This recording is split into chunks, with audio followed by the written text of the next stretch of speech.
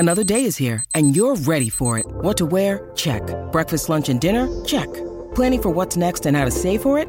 That's where Bank of America can help. For your financial to-dos, Bank of America has experts ready to help get you closer to your goals.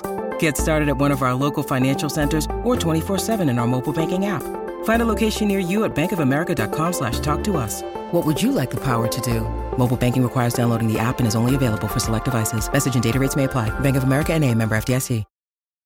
It's only a kick, a jump, a block. It's only a serve. It's only a tackle, a run. It's only for the fans. After all, it's only pressure. You got this. Adidas.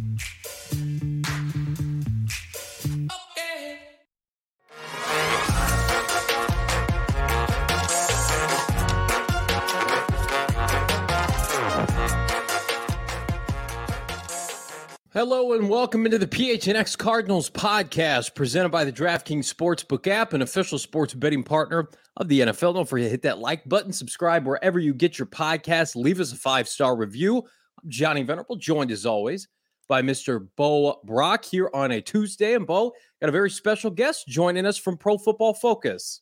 That's right. Sam Monson's going to join us in just a bit. He's going to break down the Arizona Cardinals offseason. He already did a full breakdown of all 32 teams, grading their offseason. And you know what? I don't seem to disagree with Sam's take on the Cardinals. He gave him kind of a C as far as the traditional grading scale. You're talking offseason, not just the draft. Right. And I'm accustomed to kind of seeing that letter as well. C's get degrees.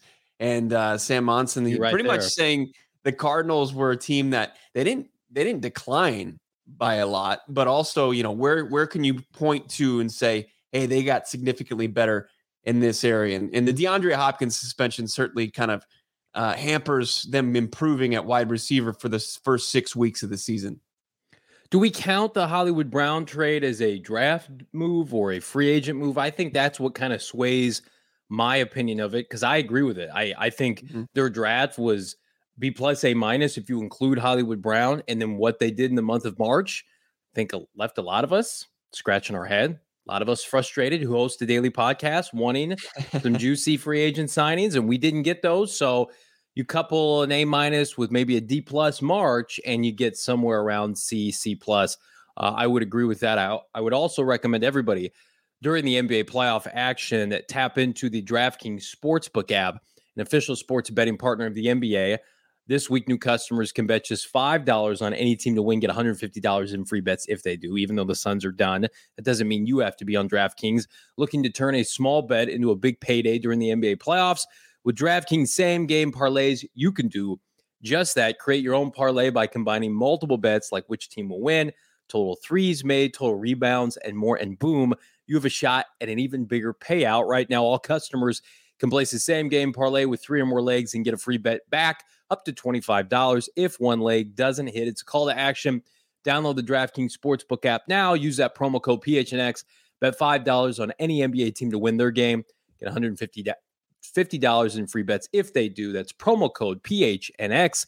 Only at DraftKings Sportsbook, 21 and over. Arizona only. Gambling problem? Call 1-800-NEXT-STEP. New customer only, minimum $5 deposit. Eligibility restrictions apply. See DraftKings.com/sportsbook for more details. Well, if you had to bet, Mr. Bo Brock, on Sam's opinion of the Cardinals over-under for this fall being, I think, at roughly 8.5 now, what do you think he would say? I think he's probably in the group that this team is still a playoff team. And I think you have to get to that magic number 9 with the uneven amount of games now, 17. I think that probably gets you a ticket to the dance for the most part, unless there's, you know, some lopsided divisions and there's a couple teams with double-digit wins. But I think 9, I think that's a pretty good bet for this Arizona Cardinals team. As we looked at this schedule already, they have 7 games where they're favored in. They're just going to go into the season. As of right now, what we know from this offseason is that they're going to be favored in 7 games. So that means there's 10 games that they're not going to be favored in. And I think that there's a couple coin flip situations. You've got some situations where the Arizona Cardinals, much like last year, are going to surprise some folks as far as how competitive they are because they have that ace up their sleeve. His name is Kyler Murray, who can put you to compete with anybody. The Niners are favored over the Arizona Cardinals in Week 11 on a neutral site in Mexico, which I think is pretty absurd considering they don't even know who their quarterback's going to be. Well, it's one of the things I'm going to ask Sam about is just the gross love affair, not by necessarily PFF, by the national media with San Francisco. And listen, I know they, somehow inexplicably made a run to the NFC title game and we're a quarter away from getting to the Super Bowl. But I also think, to your point, Bo, total unknown at quarterback. I think they had some injury luck last year, guys who are, typically on the shelf with injury concerns like a Nick Bosa, like a Deebo Samuel did not miss time last year. By the way, Trey Lance missed time right after his one start against Arizona, that loss in the Valley in Glendale early in the season. So that doesn't surprise me, though. They were everybody's darling last year. The Cardinals have won 3 of 4 against San Francisco. I actually think Cliff Kingsbury matches up really well against Kyle Shanahan. I think he knows a lot schematically what he likes to do, and Cliff does a nice job. Those are the games where Cliff gets more physical than we give him credit for. And then it's the games against Detroit and Indy and Seattle at the end of the year where you're just kind of scratching your head. You wish he would bring that same game plan that he does against San Francisco twice a year, because even dating back to 2019, Bo, and the matchups between the two teams, they've always been competitive. There has not been one lopsided affair, even though the Niners went to the Super Bowl during Cliff and Kyler's rookie season, that I feel like, man, that was just a completely one-sided affair, favoring the Niners. Right. And I think what Cliff knows is that he's got to have his team ready to play, that they're going to have to match up the physicality that San Francisco likes to bring week in and week out. And that game where Colt McCoy started in Santa Clara last year, if you look at the tape, the Arizona Cardinals were the way more physical team. And anytime that you have that and you're more talented, you're probably going to come out with a lopsided victory. And that's certainly one of the reasons they had it. And then also they were more physical, but also at the end of the day with DeAndre Hopkins and Kyler Murray kind of putting the Cardinals ahead at home earlier in the season in that one Trey Lance start, they were able to be physical, kind of the defense held serve, and then that offense came through at the end. So yeah, I completely agree. I think like it is interesting to think that Cliff Kingsbury, for all the shit he takes, he's a guy that I think he matches up with old Kyle Shanahan as well. But on the other side of things, old Sean McVay still his daddy. Yeah, that's unfortunate. But, you look at the landscape in the NFL. I saw a statistic the other day. I think that the Jets have gone 2 years without winning a divisional game. Can you believe that? They have not won an AFC East game since 2019. Think about that for a second. And people like to bang on Cliff Kingsbury. Cliff has improved every year in the division. The first year, I think he won 1 or 2 games. Then it was 3-3 or 2-4. And then last year it was 4-2 and started off, of course, 4-0 in the division. I feel like if you're Michael Bidwell and you're thinking about, am I investing in the right person? Well, we know 2 of the 3 coaches have infinite, flexibility and support from the front office, meaning Kyle Shanahan and Sean McVay. And Pete Carroll is a legend in Seattle. We feel like if they somehow are competitive this year, he'll be back. So if you could fire Cliff Kingsbury tomorrow and bring in somebody who maybe appeases the fan base or has a better winning percentage, you don't know how that person is going to do against the gauntlet of the NFC West. And they look at Cliff from a 1,000, 3,000 foot view and say, you've improved every year from a win-loss perspective, and you keep us competitive in a division outside of the LA game. And I'll admit to that. But they did win that first game in LA, and maybe Cliff takes another stride, but be anxious to see what our guest thinks about this. And speaking of our guests, we have lead NFL analyst from Pro Football Focus, Sam Monson, joining the program. Sam, how are you? Thanks for jumping on with us. Good, no problem. How are you guys? We're doing great, man. Thanks for taking some time, hanging out with us. Of course, Pro Football Focus. You can check it out, pff.com. We were just talking about your article that you just dropped, grading all 32 teams. You're giving the Arizona Cardinals, I think, a fair grade because, as you pointed out, they didn't get much better, but they also didn't decline as much. Just evaluating this offseason, and Johnny and I are already kind of talked about Hollywood Brown. How do you evaluate the addition of Hollywood Brown and him rejoining Kyler Murray, his college teammate, in the desert, and really going to be his wide receiver one for the first 6 weeks? Yeah, I think it's a pretty exciting addition. It's tough to kind of separate it from that DeAndre Hopkins suspension. I wonder like how much one precipitated the other, how much the news that they were going to be without DeAndre Hopkins for a while meant that they needed to do something, right? Because Hopkins is so important to that offense as that number one receiver. And without him and without, Christian Kirk having departed, it would have been an iffy looking receiving core for those first 6 weeks if they didn't have an alternative plan. So you bring in a guy like Marquise Brown. I think there's a chance that he's a much better receiver in Arizona than he's been so far for the Baltimore Ravens. I think this offense suits him a lot better. Obviously, you've got the connection with Kyler Murray there already. You've also got the fact that Kyler Murray stylistically, I think, is a quarterback that suits that kind of receiver better. Before Murray got hurt last season, he was leading the NFL in big time throw rate and big time throws, period. Like he pushes the ball down the field. He can target a speed receiver, a guy that can take the top off a defense. And that's why Christian Kirk was, such an attractive receiver in the offseason because of the year that he just had within this kind of offense. So I'd be pretty excited that Marquise Brown looks like a much better player for the Cardinals than he was for the Ravens. You mentioned in your article, Sam, about the addition of Trey McBride and how we all feel like that's kind of the gem of this draft class, considering the Cardinals did not have a first-round pick. What have you seen from him that can elevate this Arizona Cardinal offense, considering you already have Zach Ertz, you've got Max Williams, who I know you're high on. They've got a stable now of quality tight ends to pair with Kyler Murray, but McBride in particular, early 20s, somebody who was uber productive at Colorado State, a real receiving threat via the draft at the tight end position the Cardinals just haven't had historically. Yeah, and, McBride, one of the fascinating things about him is a lot of the times you see tight ends and they come out of an offense and they've been a big part of it, but they're not the number one guy. Like Trey McBride was basically the Colorado State offense at times. They had games where he had almost all of the passing yards. If they did anything good, it was Trey McBride getting the ball.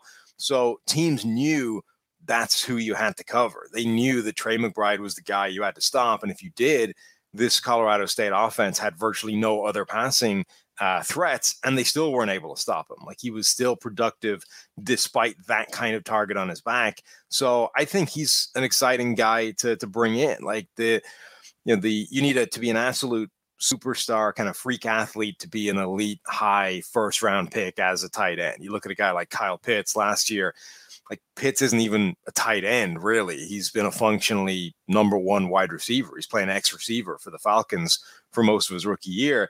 McBride is where you end up a lot of the times getting these kind of steel tight ends who are just really good all around players that win as a receiver, that can do some blocking, and for some reason are valued, to go in the second round. So yeah, I think getting a guy like McBride is great value for Arizona where they got him. I think unfortunately for Max Williams, it probably kind of spells the end of him being a kind of significant part in this offense. If the knee injury didn't do that already, but McBride and Zach Ertz is a really intriguing and potentially potent duo at that position for them. Make sure to follow Sam on Twitter, PFF_Sam. Check out his podcast, the PFF NFL podcast. And is that the strength for the Arizona Cardinals? Surprisingly, I mean, after all the years of futility at the tight end position, like Johnny and I were like high-fiving that the fact that they invest in the position. They traded the late round pick for Zach Ertz. He comes in and performs. They give him the deal this offseason. They draft McBride. Do you view that as maybe the Arizona Cardinals' biggest strength going into the 2022 season? I think it's certainly become, one of their biggest strengths, definitely. Like Max Williams had kind of shown that he could be a legit number one tight end within this offense, finally was getting a bit of a role as a receiver, as opposed to just being that blocking back. Goes down with the knee injury. They end up bringing in Zach Ertz to replace what they lost. And then Zach Ertz shows that he's still got plenty left in the gas tank. You can bring back Max Williams because it didn't cost very much. And then you add Trey McBride on top of that. And all of a sudden, there is just this embarrassment of riches. And all three of those guys can do a little bit of everything in this offense. Ertz, the best, like the most sort of receiver, slanted of the group, the one that isn't necessarily the best blocker. Trey McBride will probably take a little bit of time to be the NFL blocker that he can be, just because of the way that works. It's a bit of a transition these days from college to the NFL, but that's going to be three guys that can all be significant parts of this offense and do a little bit of everything. And that's valuable. So we talked about a strength in the tight end position seemingly overnight. Let's talk about some of the weaknesses proposed by Pro Football Focus with the Arizona Cardinal team that Bo and I do not argue. The fact that you lost Chandler Jones, and to this point, you haven't really made a significant effort in the free agent pool to replace him. Now, they took 2 developmental pass rushers in the 3rd round that we're high on, but that's, a ways away and expecting anything from them. Would you say that edge rusher right now is the biggest concern for this team, or is it somewhere else? Edge rusher certainly one of them. You could really use a season of healthy J.J. Watt at this point, right? Which has obviously been more and more difficult over the last few years to find. Like, Watt, phenomenal player, still an incredible player when he's healthy, but it does seem that now injuries are more inevitable, whereas before they were, unlucky or you just caught one every now and again. Arizona right now without Chandler Jones, like if they don't get a healthy J.J. Watt for the full season, there's just a real absence of pass rush there. Marcus Golden will bring you, something. He'll probably bring you 40 pressures a year, something like that. But J.J. Watt is the guy that can double that number, that can add 80 pressures by himself, that can be a one-man pass rush at times. And if that's not there, then, yeah, you're going to need like a developmental guy or a young guy or somebody that's not sort of anticipated to get a lot of pressure. One of those guys really needs to hit the ground running and be a surprise year one. Otherwise, a lot of things start to unravel. The pass rush just isn't there. That makes life harder for everybody trying to cover on the back end. And, the whole thing just kind of snowballs. It's like what we witnessed at the end of last season, really. I mean, we saw this defense coming out of the gates strong. And then once Robert Alford got hurt, J.J. Watt, of course, his arm exploded. And he ends up coming back for that wild card game, Sam, but he wasn't the same. And it's just like most opposing offenses could kind of impose their will on them any way they chose. When you look at the young players that they brought in, the Cameron Thomas from San Diego State, you got Majai Sanders from Cincinnati. Any of those guys stand out to you as potential? Like if they're in a rotational pass rush, could they pick up, and get somewhat of the job done to supplement the pass rush post Chandler Jones? I think they could. I like both those players. Cameron Thomas was a guy that graded really well at PFF. You wonder what kind of player he is, whether he has the sort of the personality to come out there and just be a dominant force day one. But he was a productive guy and could definitely be part of that rotation and make an impact. Majai Sanders, same thing, like a different type of player, obviously a much more undersized guy, and he's got to battle that aspect of things, whether he can still be productive or whether he can be productive at that size at the NFL level. But those are two guys that you absolutely roll the dice on in mid rounds and see what they can do at the next level. There's definitely a chance that either one, if not both of them, works out, but expecting that to happen year one, I think is a bit of a stretch. Sam, winding the clocks back to 2019, one of my favorite things was post-draft. Pro Football Focus graded the 2019 Arizona Cardinal draft as the best in the NFL. Of course, a lot of that being Kyler Murray first overall. But they had 2 other picks that are ending pivotal seasons, expiring contracts, if you will, and cornerback Byron Murphy and then defensive lineman Zach Allen. You look at both of those players, and the rest of that draft class, unfortunately, did not pan out when you talk about the Andy Isabellas or the Hakeem Butlers.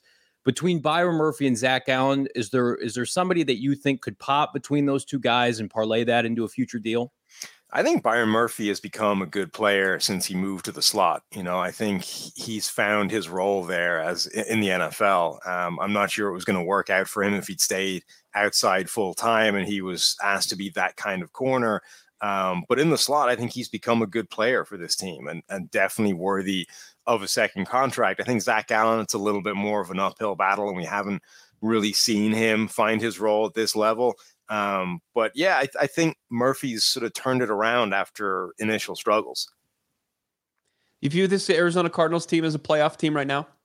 Yeah, I think they should be. I mean, it was a playoff team last year. If you look at this on a macro level and you just kind of looked at where they were when this regime took over and what's happened each year since, they've taken a big step in the right direction every single year. It's just that it ends miserably every single time. And when you talk about it in the offseason, it never feels like that, right? We were always talking about the Cardinals and, how things are in decline, how it's going wrong and how it's not working. But if you just kind of took a step back and said, right, this is how it's ended, and this is how it's been every year, you'd say they're moving in the right direction. Now, they need to figure out why it tails off at the end of every season and stop that happening, because at this point, when you expect to be a playoff team, you can't be playing your worst football at the end of the season, because then you're going to be one and done every year and you're not going to make any kind of run, and you stop taking those steps forward because there's just nowhere else to go unless you're winning games at the end of the year. But in overall terms, like, this is a good team. I think they did enough this offseason that they didn't take big steps back. And in the NFC in particular, they should be chasing a playoff spot.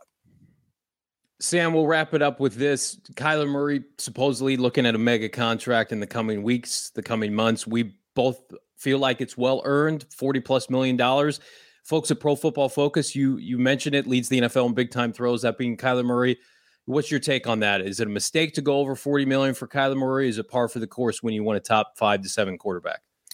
Yeah, I mean, Kyler Murray is the next monster contract that's coming up, right? He's going to get the next Josh Allen deal, the next whatever market-setting contract that comes up. And I think the only thing stalling it right now is just timing. Like, Arizona doesn't want to give him it now, right? They want to give him it in the future after he plays a little bit more. And Kyler Murray's camp wants the money right now. But that's the tension with these guys, that as soon as you hit on a quarterback and you get a guy that can be your future, that can be the star going forward, he's going to want that contract as fast as humanly possible. And NFL teams, you've seen how it can go either way, right? You give the deal as early as possible. You get ahead of the curve in terms of value, like Carson Wentz. But then if it doesn't go well, if it unspools quickly, now you're stuck with this contract that you've got to try and get rid of. So we've seen the plus side of it from the team perspective of you give it to a guy like Carson Wentz or Jared Goff, and almost immediately you're regretting that contract. And we've seen the other end of it, which is you drag it on for as long as possible, and you end up in the Dak Prescott situation where eventually you probably have to give him more money than you wanted to pay him in the first place, because the value just keeps going up, right? The asking price doesn't go down unless you get a Baker Mayfield situation where all of a sudden you don't want to give him the contract at all.